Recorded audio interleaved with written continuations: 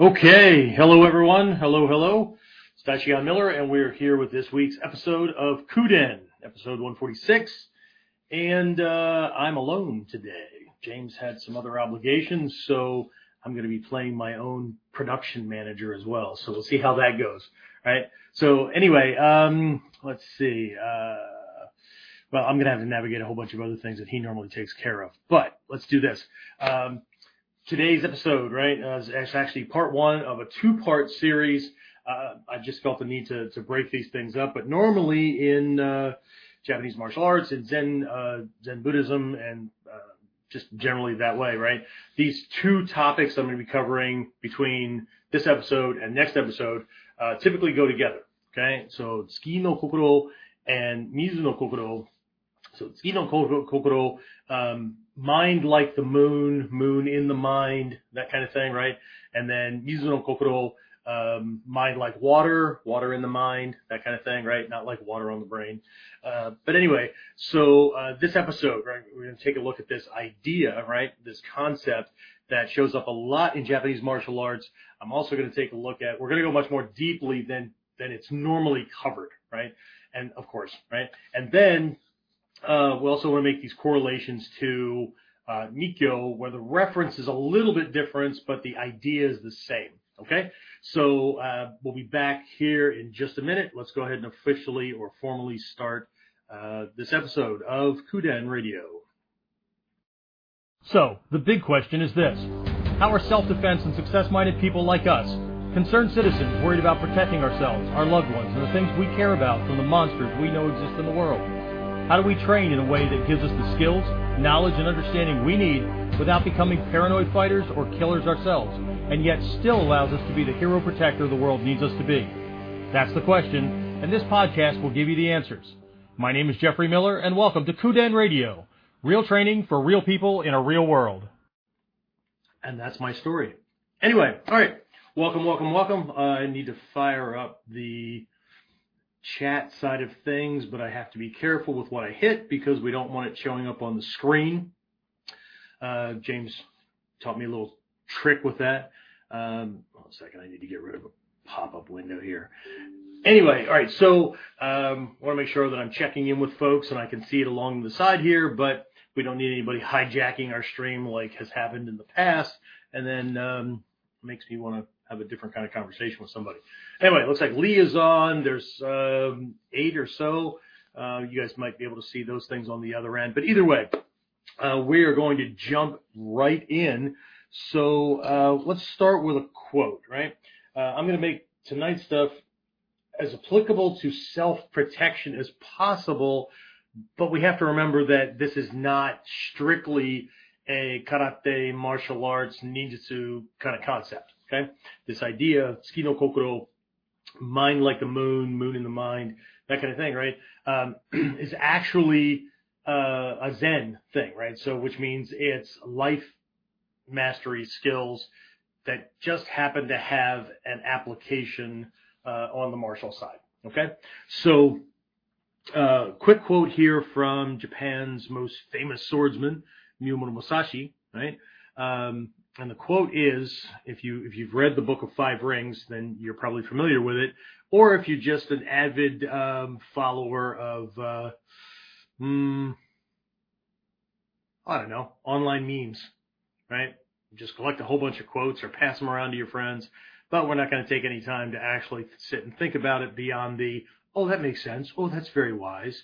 Oh, that's very bullshit is what it is, right? It just eats up more time, which is not what we're talking about when it comes to either of these concepts, all right?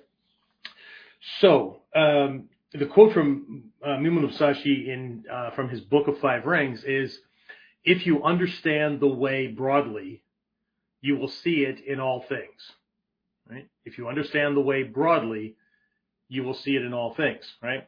I've thought about this for a long time. And of course, teachers kind of point in certain directions or whatever. Luckily, I've had a lot of teachers that don't just give the answers, right? They don't teach in the Western style. Like, here's the answer. Like, you only need the answers because they're going to be on the test, right? which is not really learning at all. I mean, it's not that it's not learning, right? But it's not teaching you to use your critical thinking skills, right? If you're only memorizing things to regurgitate on a test, you're not learning an important skill, which is going to be immensely important in a self-defense situation, right? But it's one of the key tools for life, right? And success, which is critical thinking, right? It's fashionable for people to just kind of toss things around, right? But very rarely do you get someone who stops and goes, wait, that doesn't jive with this thing over here, right? I mean, how does that even line up, right? Because everybody's too busy trying to sound intelligent or trying to be a member of the Mutual Admiration Society, okay? So, which is the worst place to be, right? If you think about this, and I mentioned this in the past,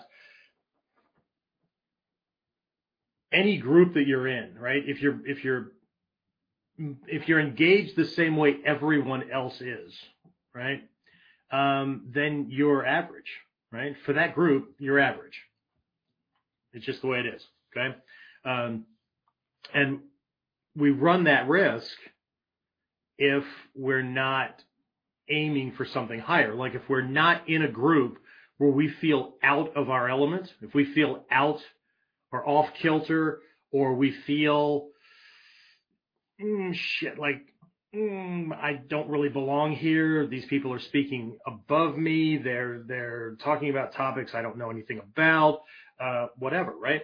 Well, duh, right? If you're growing and you're trying to get better, you should be in a group where the majority of the people are producing results or thinking about things very, very differently than you are, right? Because if you want to gain greater results, you can't hang out with people who are thinking and doing things just like you and producing the same results, right? It doesn't work that way, right? As much as ego wants it to work that way because we're comfortable, right? Nobody will tell us that we're wrong. Nobody will and everybody has the same excuses, right? Everybody has the same bullshit story, okay?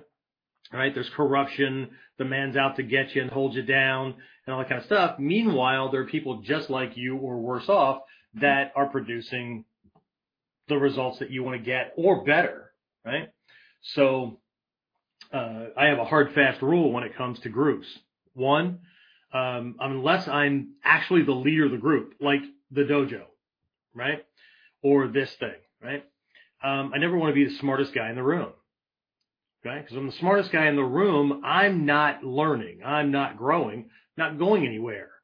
Okay, now the cool thing about this format and being a teacher in the dojo and all that, at least the way I approach it, is that there's a feedback loop going on. Okay, so the questions that my students pose help with my growth. Okay, now, in the context of class, which is all about the student, I give them an answer, right? Even if the answer today is, I don't know, but I'll find out, right? Because I have teachers as well, right? Or, based on what I know, here's how I would approach this, or here's how I've been taught to approach it, or whatever, right? But that doesn't make the question go away from me, right? Because as a student, right? I know it's hard for a lot of people to get their head wrapped around, right? This guy's a Daishihan, he's a Soke, he's a whatever, right? Then, see, that's where there's that bottleneck, there's that ceiling again, right? That we run into because the way we define these people, right? They're the epitome. That's the final goal where I want to get to or whatever, right? But we never stop to consider that these people are still growing, right? Because this is life, right? We grow and we hone and we get better at things because life continues to throw more challenges at us, right? Anyway, so there should be a constant growing kind of thing, right? So anyway, I had a couple of questions that came in about more mindset kind of things, more things that was more about the psychology of handling, right? Self-defense situation, right? Those kind of advances and whatnot, right? So now I do have programs that are available, and some of you guys are already going through these things, right? Like Ninja Mind, First 7 Steps on the Path of a Buddha. There's some Mikyo stuff out there. There's an ebook and a meditation course called something about the diamond mind. Mind, not mine, right? I'm not selling you a diamond mine. If I had access to one, I wouldn't wouldn't be trying to put a house back together the way I am after a fire. So anyway, all right. So I want you to think about these things and their application. But again, during this episode, we're going to be taking a look at again, self-defense applications, typically the way Japanese martial arts, like the Zen-based martial arts, right, approach it, and then we'll take a look at so that's the omote, right? We'll take a look at the ura, the hidden side of things, right, because this is ninjutsu, and that's what we do, right? And then we'll take a look at some Mikyo, the Mikyo symbology that matches up, right? And it's not very different at all. I mean, the essence is the same, right? But the iconography and the descriptions and whatnot are a little bit different, right? All right, so moon in the mind, or mind like moon, right? What the hell does that mean, right? Okay, so in this description, what we're talking about is a full moon, okay? A full moon, right? So when we think about a full moon, right, we think about this light in the sky, right? And now here's where a Mikyo connection comes in, right? The moon is actually doing what? It's actually reflecting the sun's light, but the sun is in a different position, right, relative to the earth, and it's a reflection thing, right? But we're looking at moon, okay? So it's a softer light, less intense, more not filtered, but kind of like that, right? It's less harsh, right? But the central crux of the whole lesson, right, at the onset, is that the moon's light shines indiscriminately on all things. Okay, shines indiscriminately on all things. Okay, so it doesn't pick and choose. There's no judgment, right? It's not like, well, I'm going to give light to those guys over there because they're good guys, or they speak my listen, or they're part of my mutual admiration society group, or whatever, right? So it's this idea of an all-encompassing light, or consciousness, okay? Consciousness, right? Part of the Noble Eightfold Path, right consciousness, right? Or there's right awareness, okay? What are we paying attention to, okay? So let's start there, and then we'll like I said, we'll branch out, okay?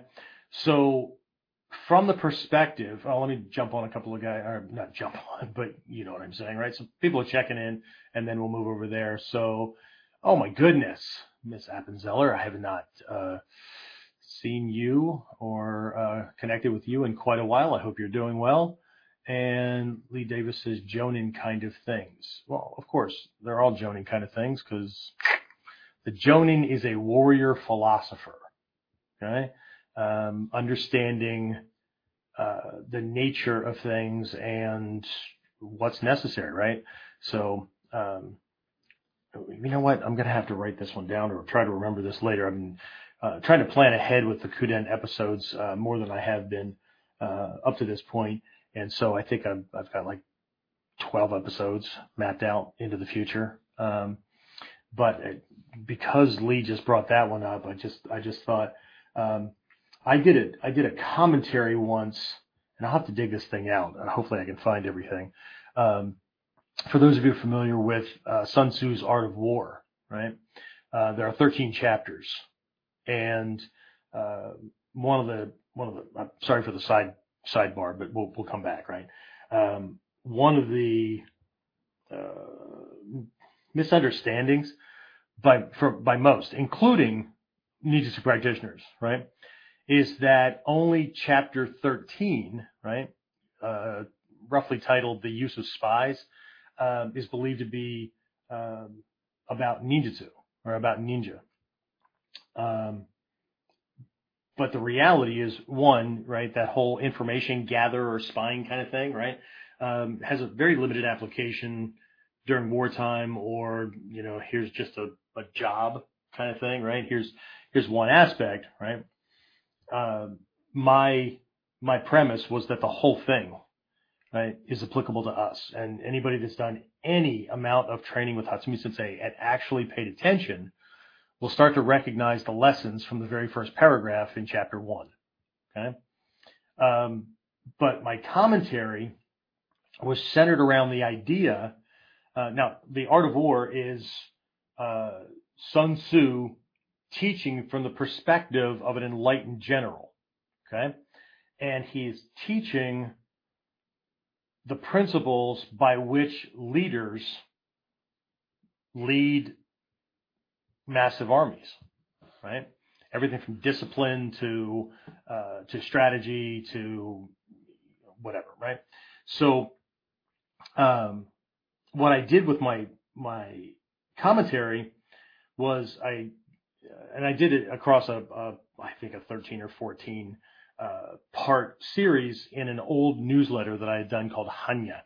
Hanya is the Japanese word for prajna, which is the Sanskrit for insight that leads to enlightenment, right? Often people just say insight, but it's insight that leads to enlightenment, right? Sometimes translated as wisdom, but that's not exactly right either, right? English is a bad language to translate a lot of this stuff into.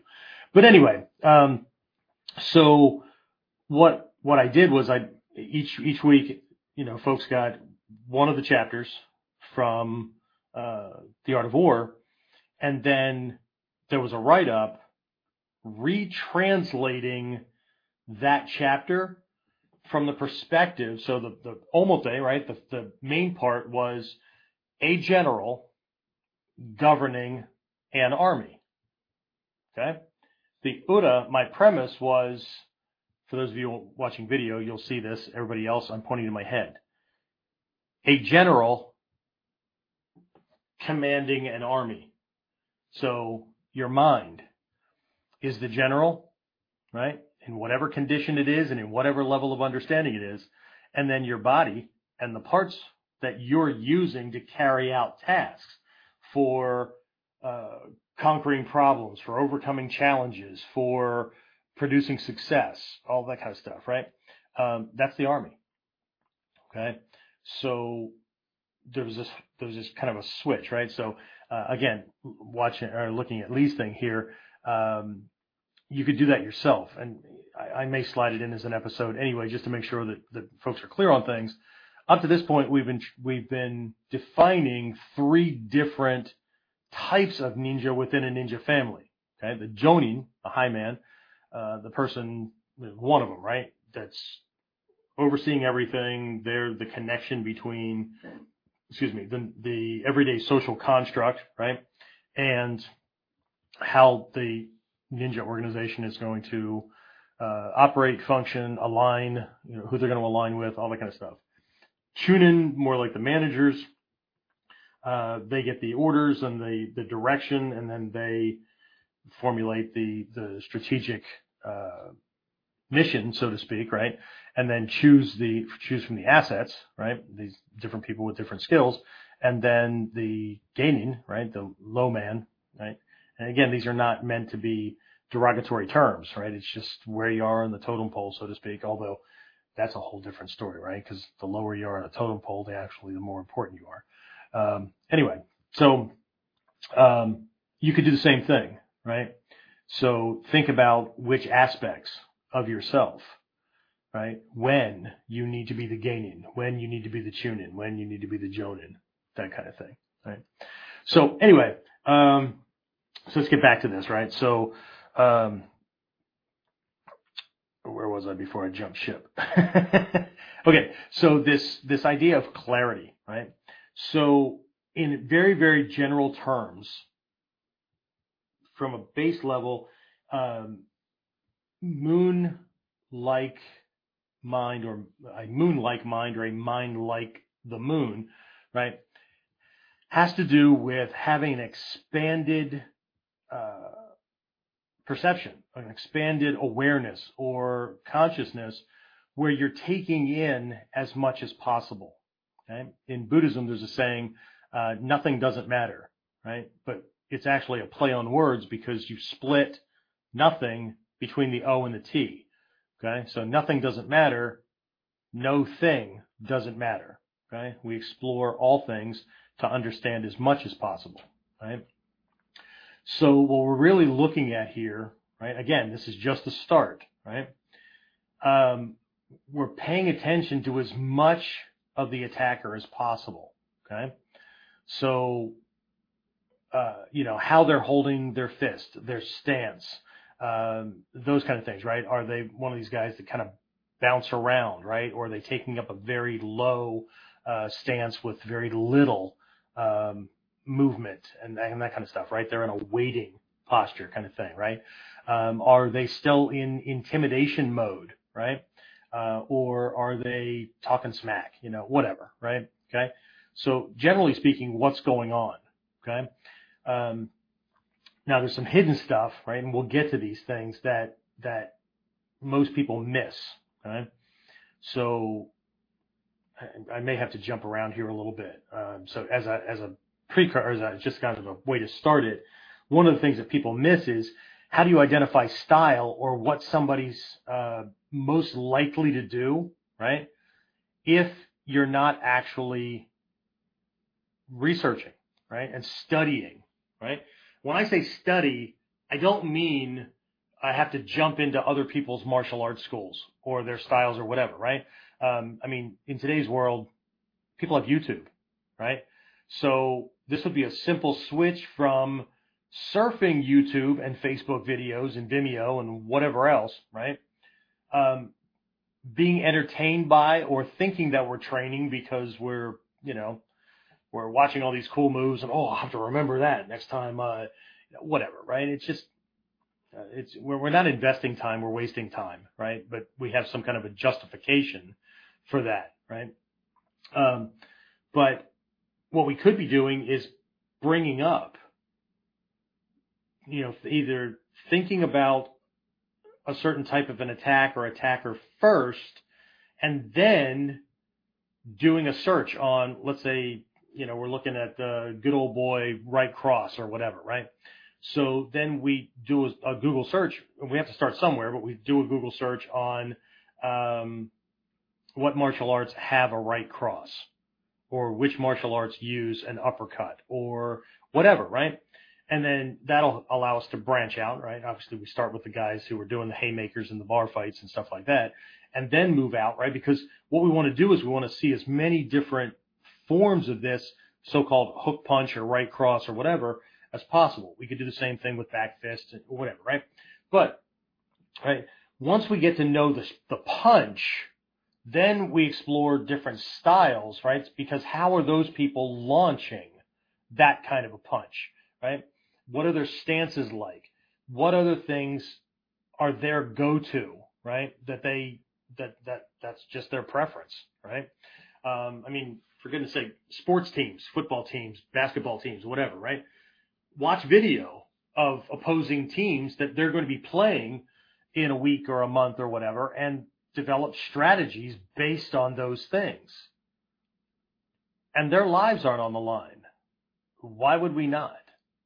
Right? So again, we want to know as much about that as possible, right? So that we can pay attention to a person's stance. More than just, oh, that's a cool stance, or, we just recognize that he's in a fight stance. Okay? Those kind of things. We're paying attention to those things. But not just when the punches are flying, not just when he's in a stance, right?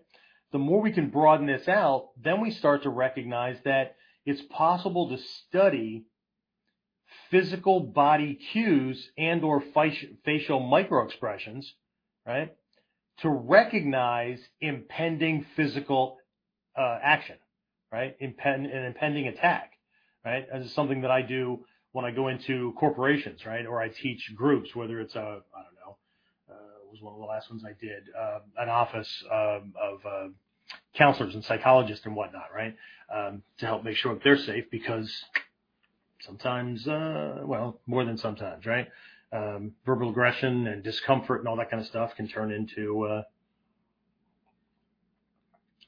different problem. So anyway,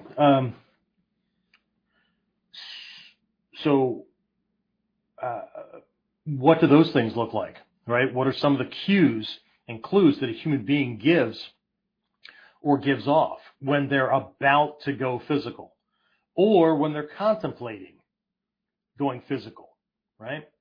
And so how do I tell the difference between someone who's enraged but leans toward passive aggressiveness, or who is enraged but they talk a good show, okay?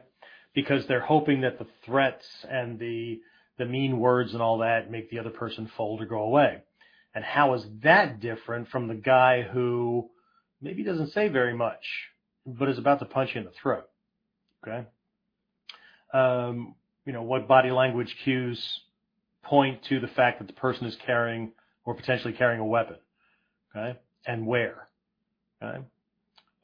What kind of research have we done to know the two most likely places that a thug carries a handgun, okay? And then, see, now we don't have to watch for anything or everything. We have very specific things to go to, right? Because Mind Like Moon isn't just about the awareness, it's about knowing where to look, okay? In my video, Danger Prevention Tactics,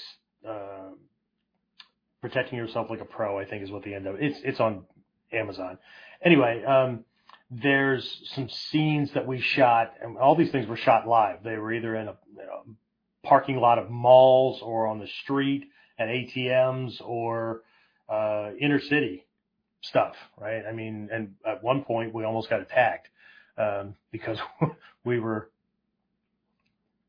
we weren't doing anything that we weren't supposed to be doing. We were in a place around certain mentalities that, let's just say that they were predatory, okay?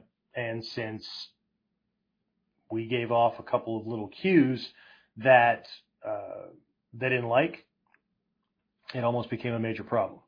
So anyway, but in that one, right, just one of the lessons, for an example, is doing a 5-point safety check when you roll up on intersections. I don't care if it's a stop sign or a full-on red light or whatever, right? And it's just really, really simple, right? You look at the four corners at the intersection where you are, right? And you look in your rearview mirror. What am I looking for? I'm looking for anything that breaks from the baseline of what's normal for the activity in the area where you are, right? Who's looking in your direction? Whatever, right? Okay. And the more you do this stuff, the more experienced you get.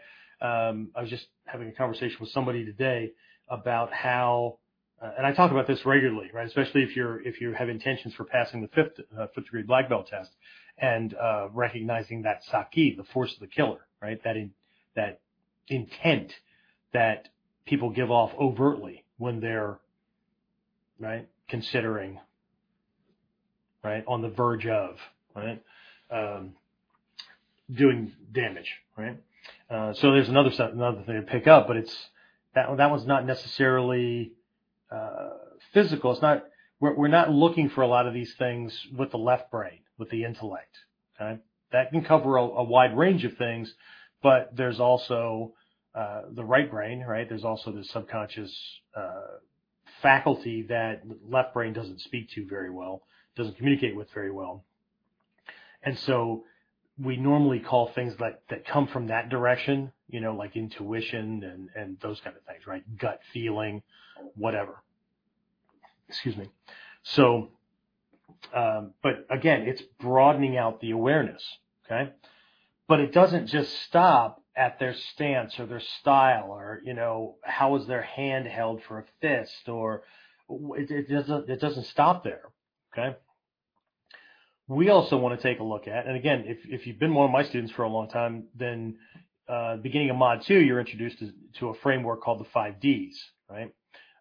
Where we give you this framework for helping to make sense out of chaos, which is really what a fight or war or whatever is, right?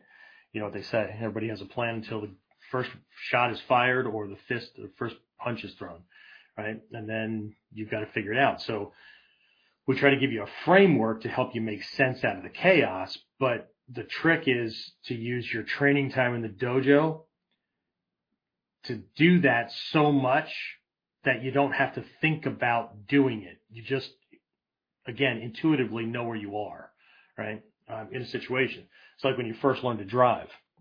You paid attention to everything, right? Pressure on the accelerator, brake pedal, where these things even were, where the signal thing is, and how that's different from the headlight or wiper connection, or whatever, right? All these things, and then eventually it just becomes assimilated, and you don't give it much thought at all, right? Even when you have those moments where you need to think about it, like 98% of what you're doing is still subconscious, unconscious kind of thing, right? So again, this seems really, really simple, right? And I'm betting, if I were a betting man, I'm betting that a lot of people have already jumped off at this point because they already know that, right? Which is probably the biggest killer to enlightenment, right? Those words, I know, right? But we need to go beyond that, right? Because the first D is what? For those of you who train with me, what is the first D? Let's get interactive, since I'm watching the screen tonight, not just James. Anybody? Going once, going twice. Okay, it's discern. Okay, we're paying attention, right? So the very first D of the 5D framework is directly connected to this Tsuki no Kokoro, the mind like the moon, right? Awareness. So what are we paying attention to? Right? We already covered how he's standing. We already covered what he might be saying. We already covered, what style he looks like, or what type of fighter he looks like he might be, right? And that gives us a certain intuitive sense, right? Is this guy a kicker, puncher, grappler, just as a base kind of thing, right? So, but what's he wearing? Right? How will what he's wearing help or hinder his attack? Okay? Are his shoes good for the surface that we're on? Okay? I mean, if I had my wherewithal, I would get Taekwondo practitioners who, and it's not the black belts I have to worry about. It's a guy signed up for a yellow belt or a green belt course, right? Learned a couple of cool kicks, and then, went about his business. Okay? And now he's out to hurt people with those cool things, right? I get those guys with sneakers on a gymnasium floor, because if you've ever been on a gymnasium floor, if you can remember back to, middle school or high school or whatever, right? Especially basketball sneakers, okay? Like Converse All-Stars and those kind of things, right? Those things are designed to be like the suction cups on an octopus tentacles, okay? They stick really well, which makes pivoting to do a lot of those kicks really, really, really tough. Not that they can't do them, but if that rubber to that surface catches just right, he will unwind his ankle for me. Right? I don't have to do anything other than get him to do the kick he's really proud of, and do it fast enough and hard enough, right, that he'll end up hurting himself in the process. Okay? Same thing with somebody who's in flip-flops at the beach. Right? If he doesn't kick them off, then he's going to have a problem with those things cutting into his toes and or twisting, under his foot and causing a stability problem. People that are wearing clogs or, shoes that they've broken down the back, or they're, slip on, whatever, right? Okay, so I can pay attention to those kind of things. How we'll call them form fitting, right? How snug are the pants, right? What do they got going on? Okay, have I explored those kind of things so that I know whether there's a clothing to environmental match or disconnect? Okay. Oh, let's not forget mine. Okay, based on what I'm wearing. Okay, see, everybody thought it was all about him, right? Based on what I'm wearing, right? What tactics would better fit the environment, the clothing I'm wearing, those kind of things. Okay. And it just keeps going from there, right? I mean, we've explored Kamai how many different ways between Whiteboard Wednesday and KUDEN podcast, right? Kamai, not just the posture idea, but what's going on the inside, right? Remember that Kamai are holistic, right? Kamai, while they look like stances are physical things that are taken up based on martial arts style and based on whether you're attacking or receiving or whatever, right? Kamai, the physical form of a kamai, is an outward reflection of what's going on the inside, right? Mentally and emotionally first, okay? So again, we go back to that translation of kamai, being aware of my condition, right? So if I'm already in a certain state, recognizing that the emotions and the adrenal response causes certain muscles and certain muscle groups to fire, especially the ones connected to the spine, that's going to inhibit certain types of movement while allowing for other types of movement, right? So if I've done that study and I recognize what those things are, then I'm going to be acting closer to my natural state than I am some foreign style that I mastered, right? But the emotional mode or the tactics and strategies that are at its crux, right, may not match up with the emotional state that I'm in, which is why we walk everybody through those 4 foundational emotional states, right? And I don't mean like happy, sad, and all that, right? I'm talking about aggression, defensiveness, neutrality, or just kind of that in charge, ground holding kind of thing, and that carefree, you can't touch me, I'm the gingerbread man kind of thing, right? And then there's this whole thinking, communicating, right? De-escalation kind of things, right? So we do that, and in all honesty, I don't care what feels natural to you, because we're not really talking about natural when we're talking about most people. We're talking about habitual, right? This is what I do all the time, so I don't have to think about this. But this other thing, right? That's not natural for me. No, that's not habitual, right? The more you do it, the more you'll be able to switch in and out of these different things, either because you need them to handle the type of attacker that's coming at you, or the challenge or the problem that you're dealing with, if it's a life mastery kind of thing, all right, or as your emotional state changes relative to this person or what's going on, right? You will just naturally adapt and flow into these things, just like you don't have to think about anger or how to act when you're angry. You don't have to think about how you act when you're sad. You don't have to think about I once had somebody tell me that since their significant other needed affection, right, or needed connection more than they did. This person was really cold, right? More than they did.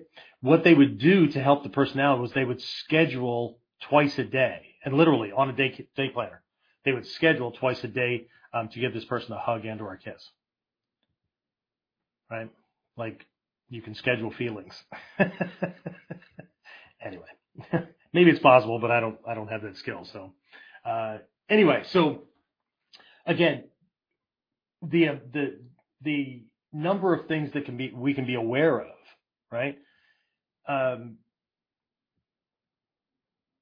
Increases our ability to be successful, to see things happening, right? That other people miss. We can see things happening that the attacker doesn't even know they're doing, right? If you can exploit something, or if you can handle something, or base your planning and your operation on things that most people are unaware of, or the person who's, you're trying to quell this or, whatever, right?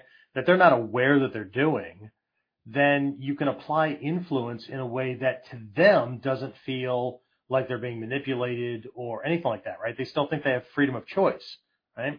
And so you can navigate things with less resentment, with less backlash, those kind of things, right? Really good for like parents and managers and leaders and things like that, right?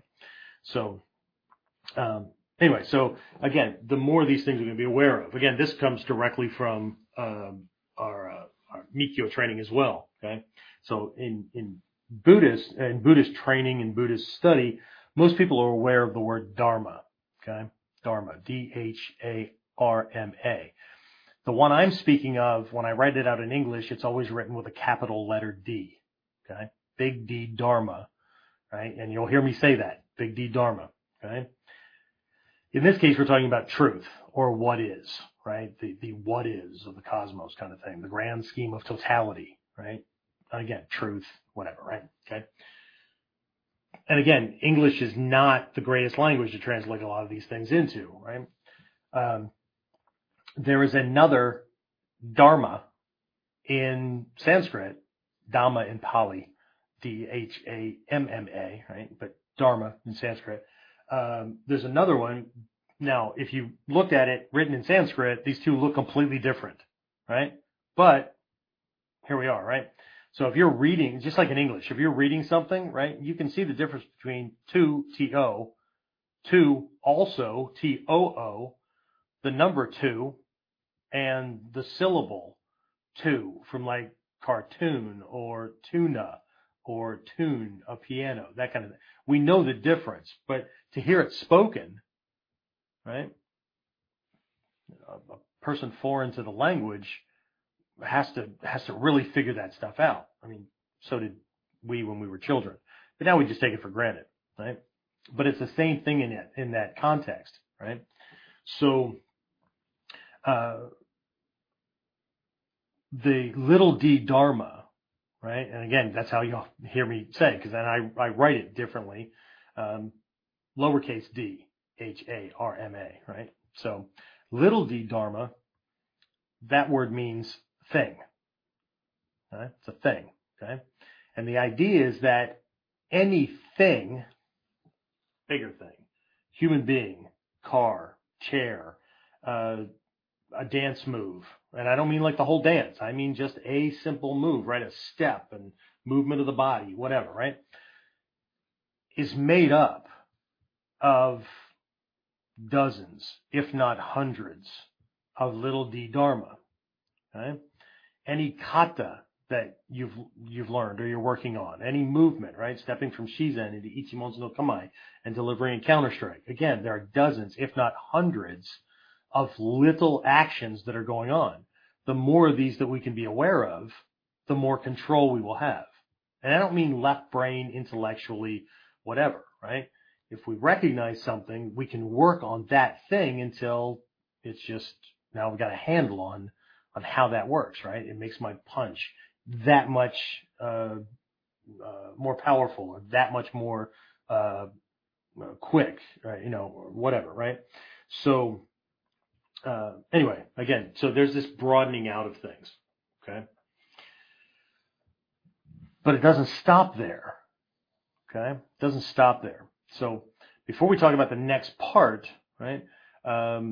I see people coming and going and whatnot. Let me see if there's anybody else on. So let's see. It's good to see you and hear you talk. Well, at the end of my days, I'm tired of hearing me talk. So then my wife doesn't feel the same as you do. She's always trying to pull extra out of me. And I say, I teach for a living.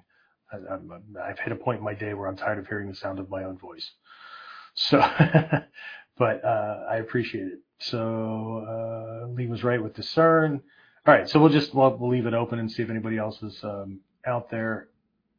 Looks like everybody that's interacting with me at the moment is on Facebook. I don't see anybody over on, well, no one's interacting or whatever through YouTube. Let's see. Maybe I need to switch that. What happens if I do that? I don't know. All right. Well, we'll not mess around with things. Okay. So let's jump over and take a look at the Mikyo or the Vajrayana take on this. Because remember, I said this mind like moon is a Zen concept, right? Now, not that it doesn't fit all over the place, and this is not the forum or the place for me to be covering like the three different vehicles that were created over time as Buddhism grew and developed and things like that, right? Or connections with anything else, but so we'll go back to the moonlight because the moonlight doesn't change, right? I mean, it doesn't. That what we've talked about with the moon doesn't change, but I need to pull in something from Mikyo so we get a better understanding of this broadened awareness. Okay. Oh, Jimmy's on. Come on, sir. Okay. So,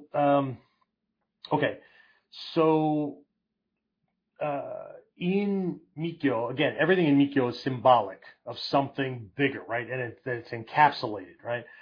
One of the analogies my Buddhist teacher used to always give when it came to, having this bija, like a seed syllable or a sadhana or a mantra or something like that, right? That was just this syllable or three or a short phrase or a phrase or three or whatever, right? As opposed to this whole sutra, right? This whole lesson was that if you've ever gone to a toy store, or you did it when you were a kid or whatever, right? You can get these little things that are in like a gel capsule. Looks like a pill that somebody might take, right? You drop it in water and that gel capsule dissolves, and what happens, right? You get like a towel, or you get one of these foam animals, right? It's just a cutout shape kind of thing, right? That grows out just dozens, if not hundreds of times bigger than the capsule it was in, and there's no way for you to get it back in to that shape anymore, right? It's magic, right? So it's that idea, right? But you have to understand the full lesson for that syllable to mean anything. Otherwise, it's just gibberish. And if you're producing any results, it's either luck or it's an ego projection, right? You know, it's just another diluted day at the office. Anyway, so in Mikyo, there's a differentiation between the sun in the sky and this character, Dainichi Nyorai, right? Dainichi means great sun, okay? Great light, right? It points to full and complete enlightenment, right? In Mikyo, Anotara Samyak Sambodhi, right? Complete and total enlightenment, okay? But again, there's this connection, right? Between, and again, it's a metaphor, right? What's a metaphor, right? It's for whatever you want it to be. Anyway, so my attempt at humor at this time of night. Anyway, so we understand the sun, right? And its light, right? Dainichi Nyorai is symbolic of the universe as enlightened, right? It's enlightened in and of itself. Okay? There's lots of references like this. Okay? But enlightenment being a certain type of light. Okay? So there's one reference in the Dainichi Kyo, right? The Dainichi Sutra. Actually, it's the Mahavrochana Sutra, right? So in Sanskrit, Dainichi Nyorai, that's Japanese, is Mahavrochana, right? So again, great light, whatever, right? So anyway, so the writing, paraphrased, is,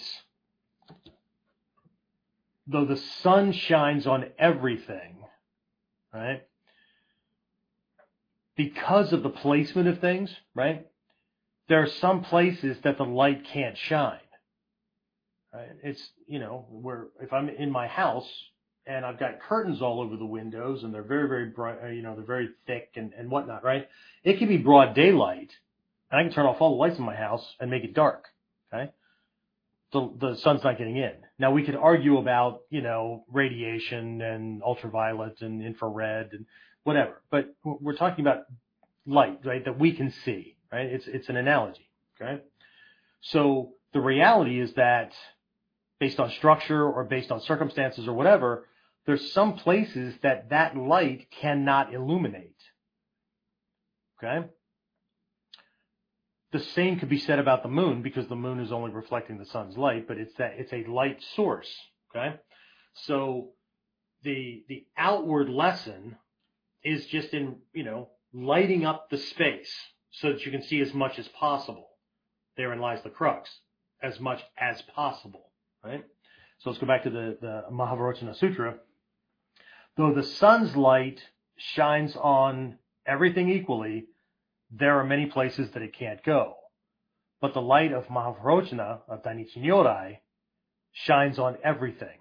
Right? Nothing can be hidden from it. Okay? So what we're looking at is going past the idea of only being able to see what's in your field of vision, what can be seen by the human eye, what needs to be illuminated artificially so that your eyeball works, right, and takes in things, right? So now we're pointing to insight. Now we're pointing to other things, okay? So we can take the moon-like the moon-like mind, right, the mind like moon, and go beyond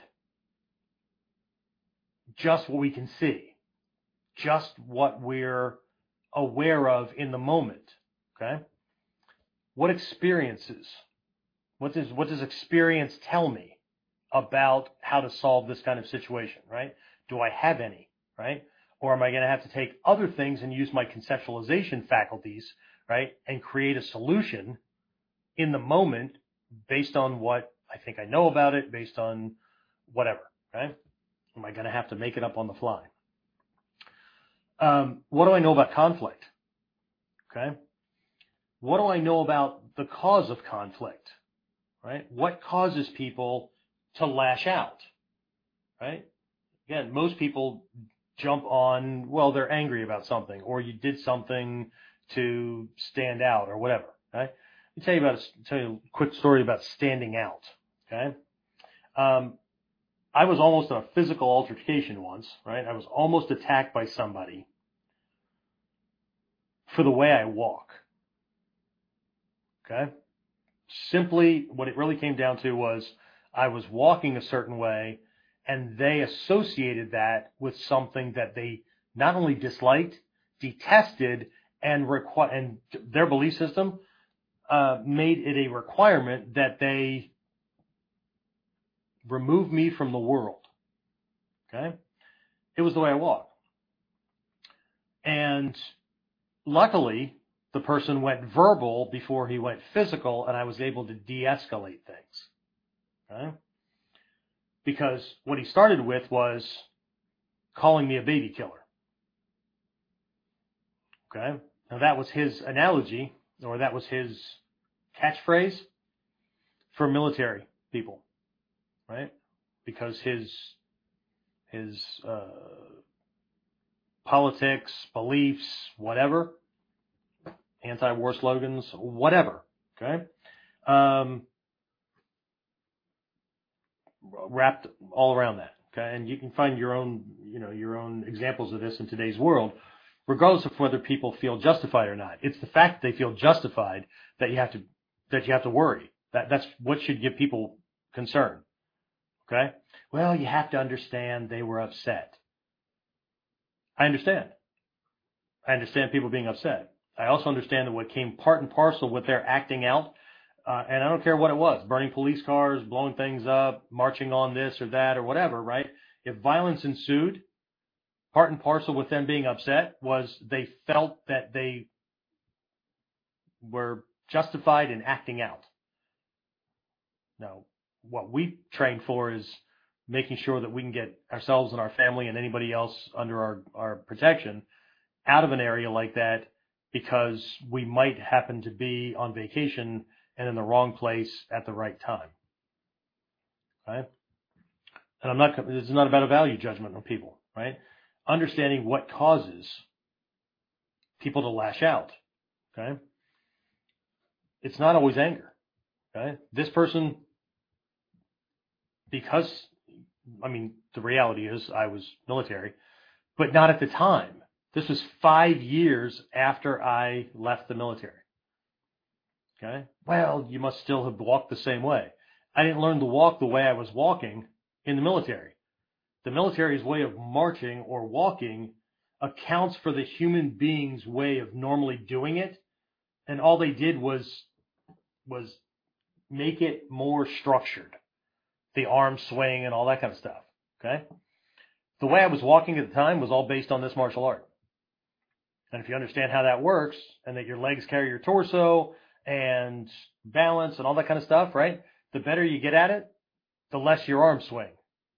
But either way, that spoke to a part of his brain that said, structured, discipline must equal military, must equal I must kill them. Okay? So, not always anger. Okay? It can simply trigger other things. Okay? But what else could there be? Hurt. Right? There could be undiagnosed psychosis. There could be an interaction from meds that we didn't know about, and the chemistry fired a poop storm in the brain and whatever. Okay? There's lots of things. And studying that then can help with understanding, right? I have an episode coming up maybe next month. It's 4 or 5 weeks, something like that, for dispelling anger. Now, we're going to look at it from our side, right? Different ways to dispel anger based on whether we do it with a primary focus on mind, or how we can actually use our speech to affect the mind and the heart and make that change. And also a body language, or not a body language, a physiological thing, right, that you can do. There's a couple of series that you do that actually will make a shift in the mind and whatnot, right? But again, you have to want to, right? Going through this, but not really wanting to, okay? Because if we understand the new cellular science and all that, we understand that the more often we put ourselves into a certain state, the more our cells, when they subdivide and create sister cells, those sister cells have peptide docking ports on them more for the emotional state that we're in most often, because we're very adaptive. So all the way down to a cellular level, I know I have weird hobbies, don't I? Anyway, we can get there faster, right? So somebody who just, is addicted to being in states of anger and lashing out at people and whatnot, right? It's going to take some time, right? Because we have to do things long enough so that the way the body does things, right?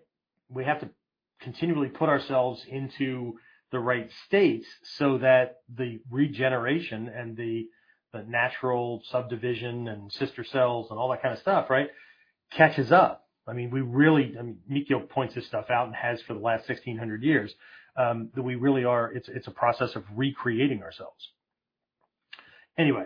So this idea, right, again, we can still use the idea of the moon as a metaphor, but, in Mikio, it's a different symbol. But what we're looking at is this prajna, right, this insight, okay? So, if we're paying attention to things like that, right, then how do we remove ourselves from a situation or take action in the situation to preempt things to keep that person from getting to that next stage? Those kind of things, right?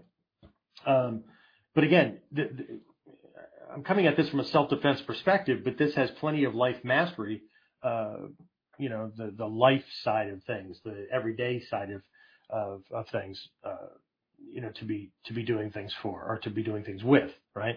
what it really comes down to is the more we're aware of and the more we understand, then the greater chances of success.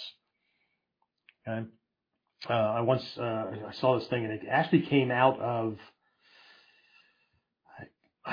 it was, again, I have weird hobbies. It came out of a science journal, and I can't remember the topic that I was reading on at the moment. I just remember how it just like popped out because I was reading it at the same time I was going through some philosophical lessons and stuff from one of my teachers, and it was popping up on the martial side as well because of, this one technique I was working on and the feeling in that and the strategy and whatever. It just kind of popped up, right? And so, but what it really had to do was with options, okay?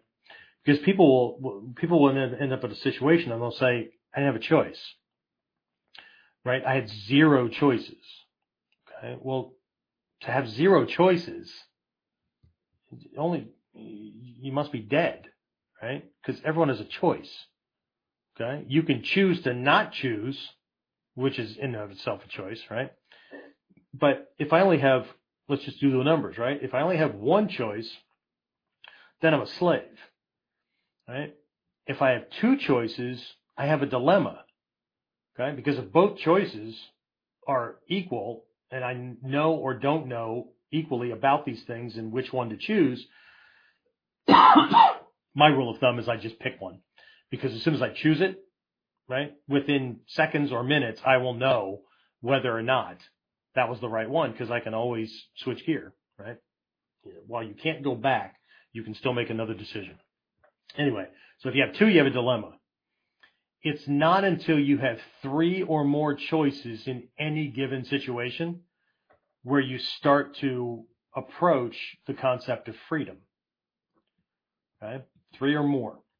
Again, for those of you who have been around in the Bujinkan or the ninjutsu, the ninjas arts and whatnot, and remember lessons from the Gyoko school or the Togakure school or whatever, right? There's that idea of 3 and 1, 1 and 3, right? In Takagi Yoshinryu with balance breaking, right?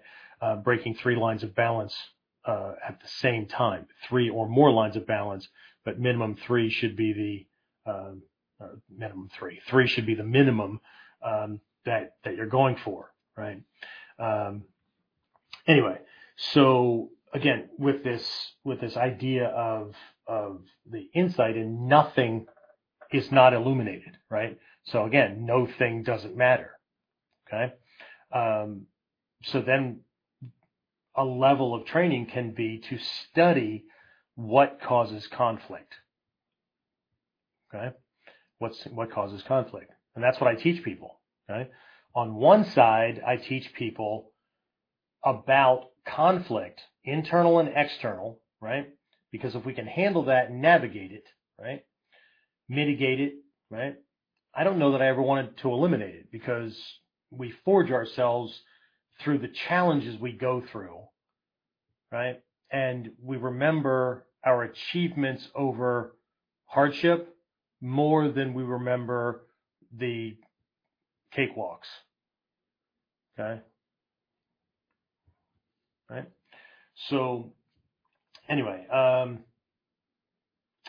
I teach people how to handle that, but I sum it up, and this sounds more abrasive. So if you're definitely way over on the philosophical side, it's going to sound abrasive, okay? But I teach people how to not die in the face of mental, physical, or emotional threats.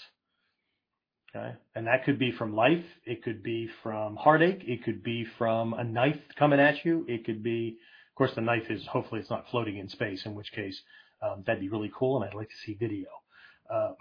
But anyway, you get the idea, right? So I teach people, how to use these ancient, proven, time-tested lessons to create the life that they really want to be living and how to handle the threats or dangers that might destroy that life or that might threaten that life, right? And it sounds a little bit woo-woo maybe, but sounds better than I teach karate, right? And for those of you in ninjutsu that just got offended because, like, you don't teach karate, you teach ninjutsu. At certain points in history, this was called karate. At certain points in history, it was called jujitsu or jutaijutsu. Okay? And not just as a way to mask things. Historically, it was done because that was the fashionable word of the time. Okay? So, one less thing to cause anger in me because I didn't know or didn't understand this little historical tidbit. Because there was a time when, I was pretty friggin' adamant about this is not that, this is this, and just one more, and then once I learned a little bit more about history and reality, then ego didn't have as much to cling to, right? So anyway, so again, mind like moon, right, is about awareness. It's about clarity. It's about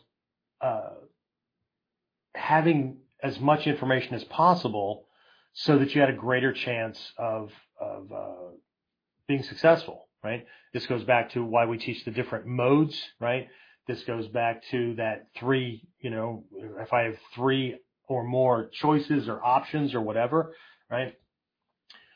And again, I've told people in the past that while, yes, I absolutely believe that this martial art works and what I do is effective, not just because of belief, but because I've used it.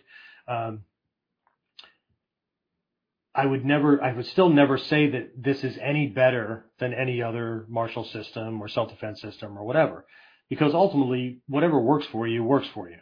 Okay. If it keeps you alive and, provides for happiness and satisfaction and things like that, then it can't be faulted. What I would say, however, is that this system gives a student more options because it's not style-based. Anybody that thinks ninjutsu is style-based needs more study time, more research time, right? And not just skimming headlines or parroting back things that people on YouTube say. I think that's probably why I have less people listening to my stuff, because I'm not telling people what they want to hear. Okay? That's not my job. Okay? You have plenty of people in your life telling you what you want to hear. Okay? So, let's do this. We'll open it up to questions. Okay. Again, next episode we'll do the mind like water, because these two things go together, right? There's actually a connecting point, right? That's actually symbolized by the moon reflected on water under the right conditions. Okay. The cool thing about that, right? And I hope I remember this for next week's episode, right? Is if you put 100 bowls of water, right, in a field or in front of your house or whatever, right, and the moon was shining above, the moon would shine equally in every bowl. It doesn't have favorites. Okay. There's also something that the water in the bowl is contributing to that connection as well. We'll do that next time.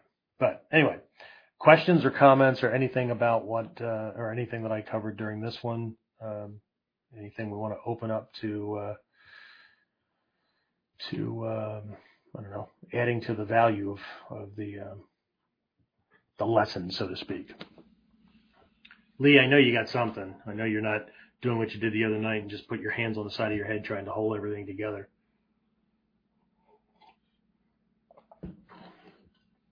No questions so far. Wow, I am either that clear or it's going to take a whole bunch of extra time to sort out the gibberish I just threw at you. Hopefully it wasn't gibberish, but is what it is, right? All right. Anyone else? All right. I have another question. Okay. And then I have an admin announcement I have to make, but what kind of value are you getting from this? Not just this episode, right? Why do you keep showing up? Other than, hopefully it's not because you don't have anything else to do on a Monday evening or whatever time it might be, wherever you happen to be in the world. Okay? What value are you getting? Glenn says very insightful.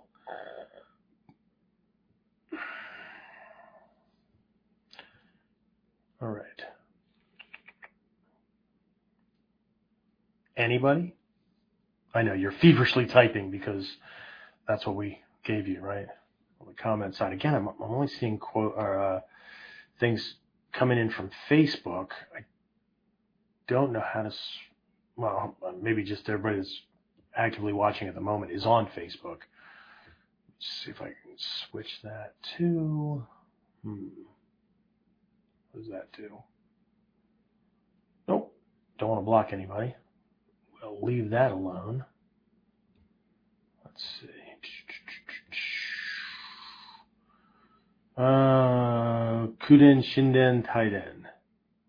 My question to fill in the gaps of my training. Kuden, Shinden, Taiden. I did it. I think I did an episode. Or I did a lesson on that. If you go to the YouTube channel and type in, I think it's in the order that the title goes is Taiden, Kuden, Shinden. Okay, so a question to fill in the gaps of my training. I'm not understanding if this is a statement or a question. You're a teacher. Well, you're either a teacher or you're a retired teacher. I would assume that grammar and punctuation would be there, but I stopped assuming a long time ago. Sorry, I get that it's jumbled. Yes, the order is... Oh, okay. All right. All right. So was that a question, or was that just the value that you're getting, or... Ellipsis, ... question mark. Let's see. I just had a thought. This would be funny. If I put you to sleep, speak up. Which would be really, really funny if somebody answered because they just woke up and that's what they heard. But then I find some things really funny. Anyway. All right. So while let's see, the value I get is that you help fill in mature. Okay. All right. So I have an unfortunate announcement to make, and it's not unfortunate like it's life-threatening or anything like that. Somebody from the YouTube side. I listen for the little things, insights. Okay, awesome.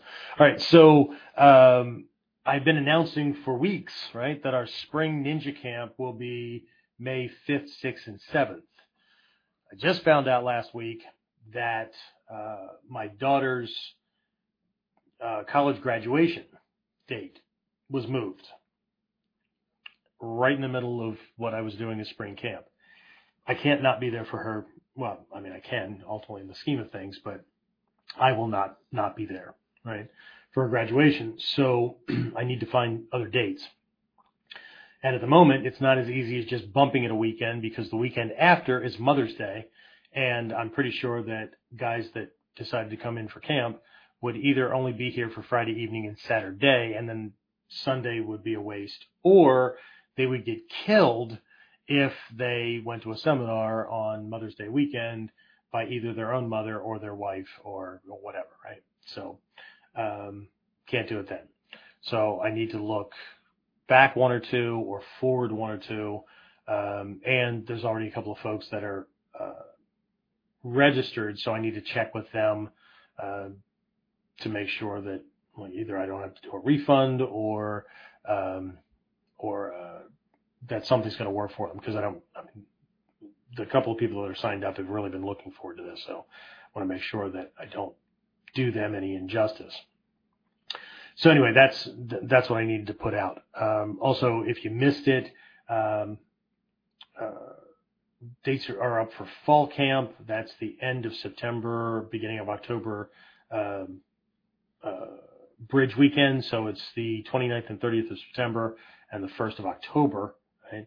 And then we are going to Japan this fall. So if you are interested, please make sure that you contact us via email at either Warrior C, WARRIOR and the letter C, or just the word support at warrior-concepts-online.com.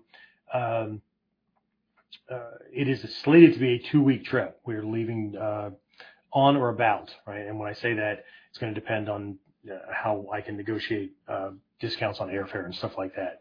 It's one of the biggest benefits of everybody going as a group with me leading. I've been there many, many times, and I try to free up as much of your money as possible for food and souvenirs or training or whatever, as opposed to the necessities like airfare and hotel and whatnot. I mean, I'm not going to put you on a paper airplane or whatever, but anyway, so we're scheduled for September 4th to September 18th, which is a Monday to a Monday. But we might end up leaving on a Sunday, coming back on a Monday, whatever, right? So it is a 2-week trip, full trip for people that want to do the full trip, or you can do one or the other full week, right? I will not be running back and forth to the airport because people decide they're going to do the 9th to the 17th or something like that, right? There will be a given point, right, where I can work it into the schedule and we're not disrupting the itinerary or the agenda, right?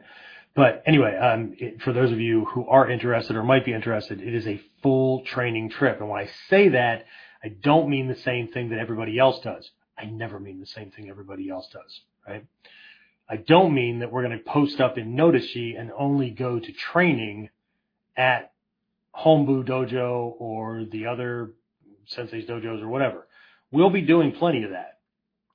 But we will also be going to places like Nagano, Kyoto, places, just places that are historically significant to the lineages and what we are studying. So we are going to temples that are specific to this. We will be going to Shingon Mikyo Temple. It's the first one founded in Japan by Kukai, the founder of the Shingon school. And we will be going to Hiezan, to the Tendai headquarters, which is the school that I received my, whatever you want to call it, right? I'm a initiated lay teacher. I don't like the term priest and all that. I didn't go through ordination. If you need that kind of thing, then that's on you, not on me. But we're going to go there. There's a castle in Kyoto that has a nightingale floor that was created by a significant figure in our history, all that kind of stuff. So you get a chance to walk on one of these floors that were designed to catch ninja, and it was designed by a ninja, right? Cool stuff, right? So if you're interested, stay tuned, but get names in. There is a hard limit of 8 people for this trip. That's it, right? So once we have some names in, you'll be on the early notification list. Then I will be scheduling a meeting, class, whatever. There'll be a live version at the academy, but there'll also be a virtual version for those of you who are not local, right? And that one is to go into the trip much more deeply. By then I will have an itinerary worked out, and I will have done my requisite research to make sure that I understand where things are in Japan, pricing wise, and exchange rate and stipulations and all those kind of things.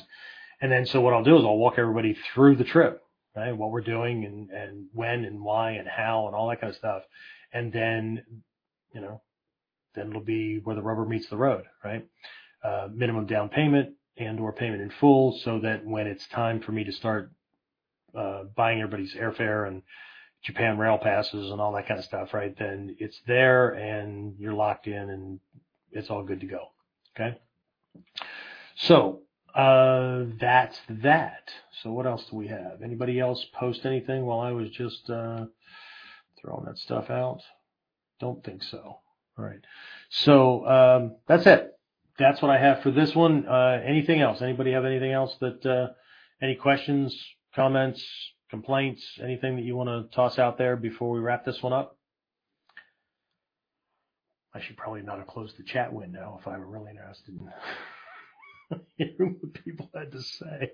Sorry about that. I'm trying to do the job of two people here. So anyway, all right, I don't see anything. So you have the email address. If you have any questions or comments or topic requests or anything like that, right, send it to Warrior and the letter C, WARRIOR, the letter C, at warrior-concepts with an S, warrior-concepts-online.com. All right, that's it. Hopefully I will see everyone again next week. If not, the recordings are always available. So that's it. That puts another one in the can. I will talk to everybody again next time on KUDEN. Get more of KUDEN Radio. Subscribe through your favorite podcasting site or join our clan of serious modern warriors at OnlineNinjaAcademy.com.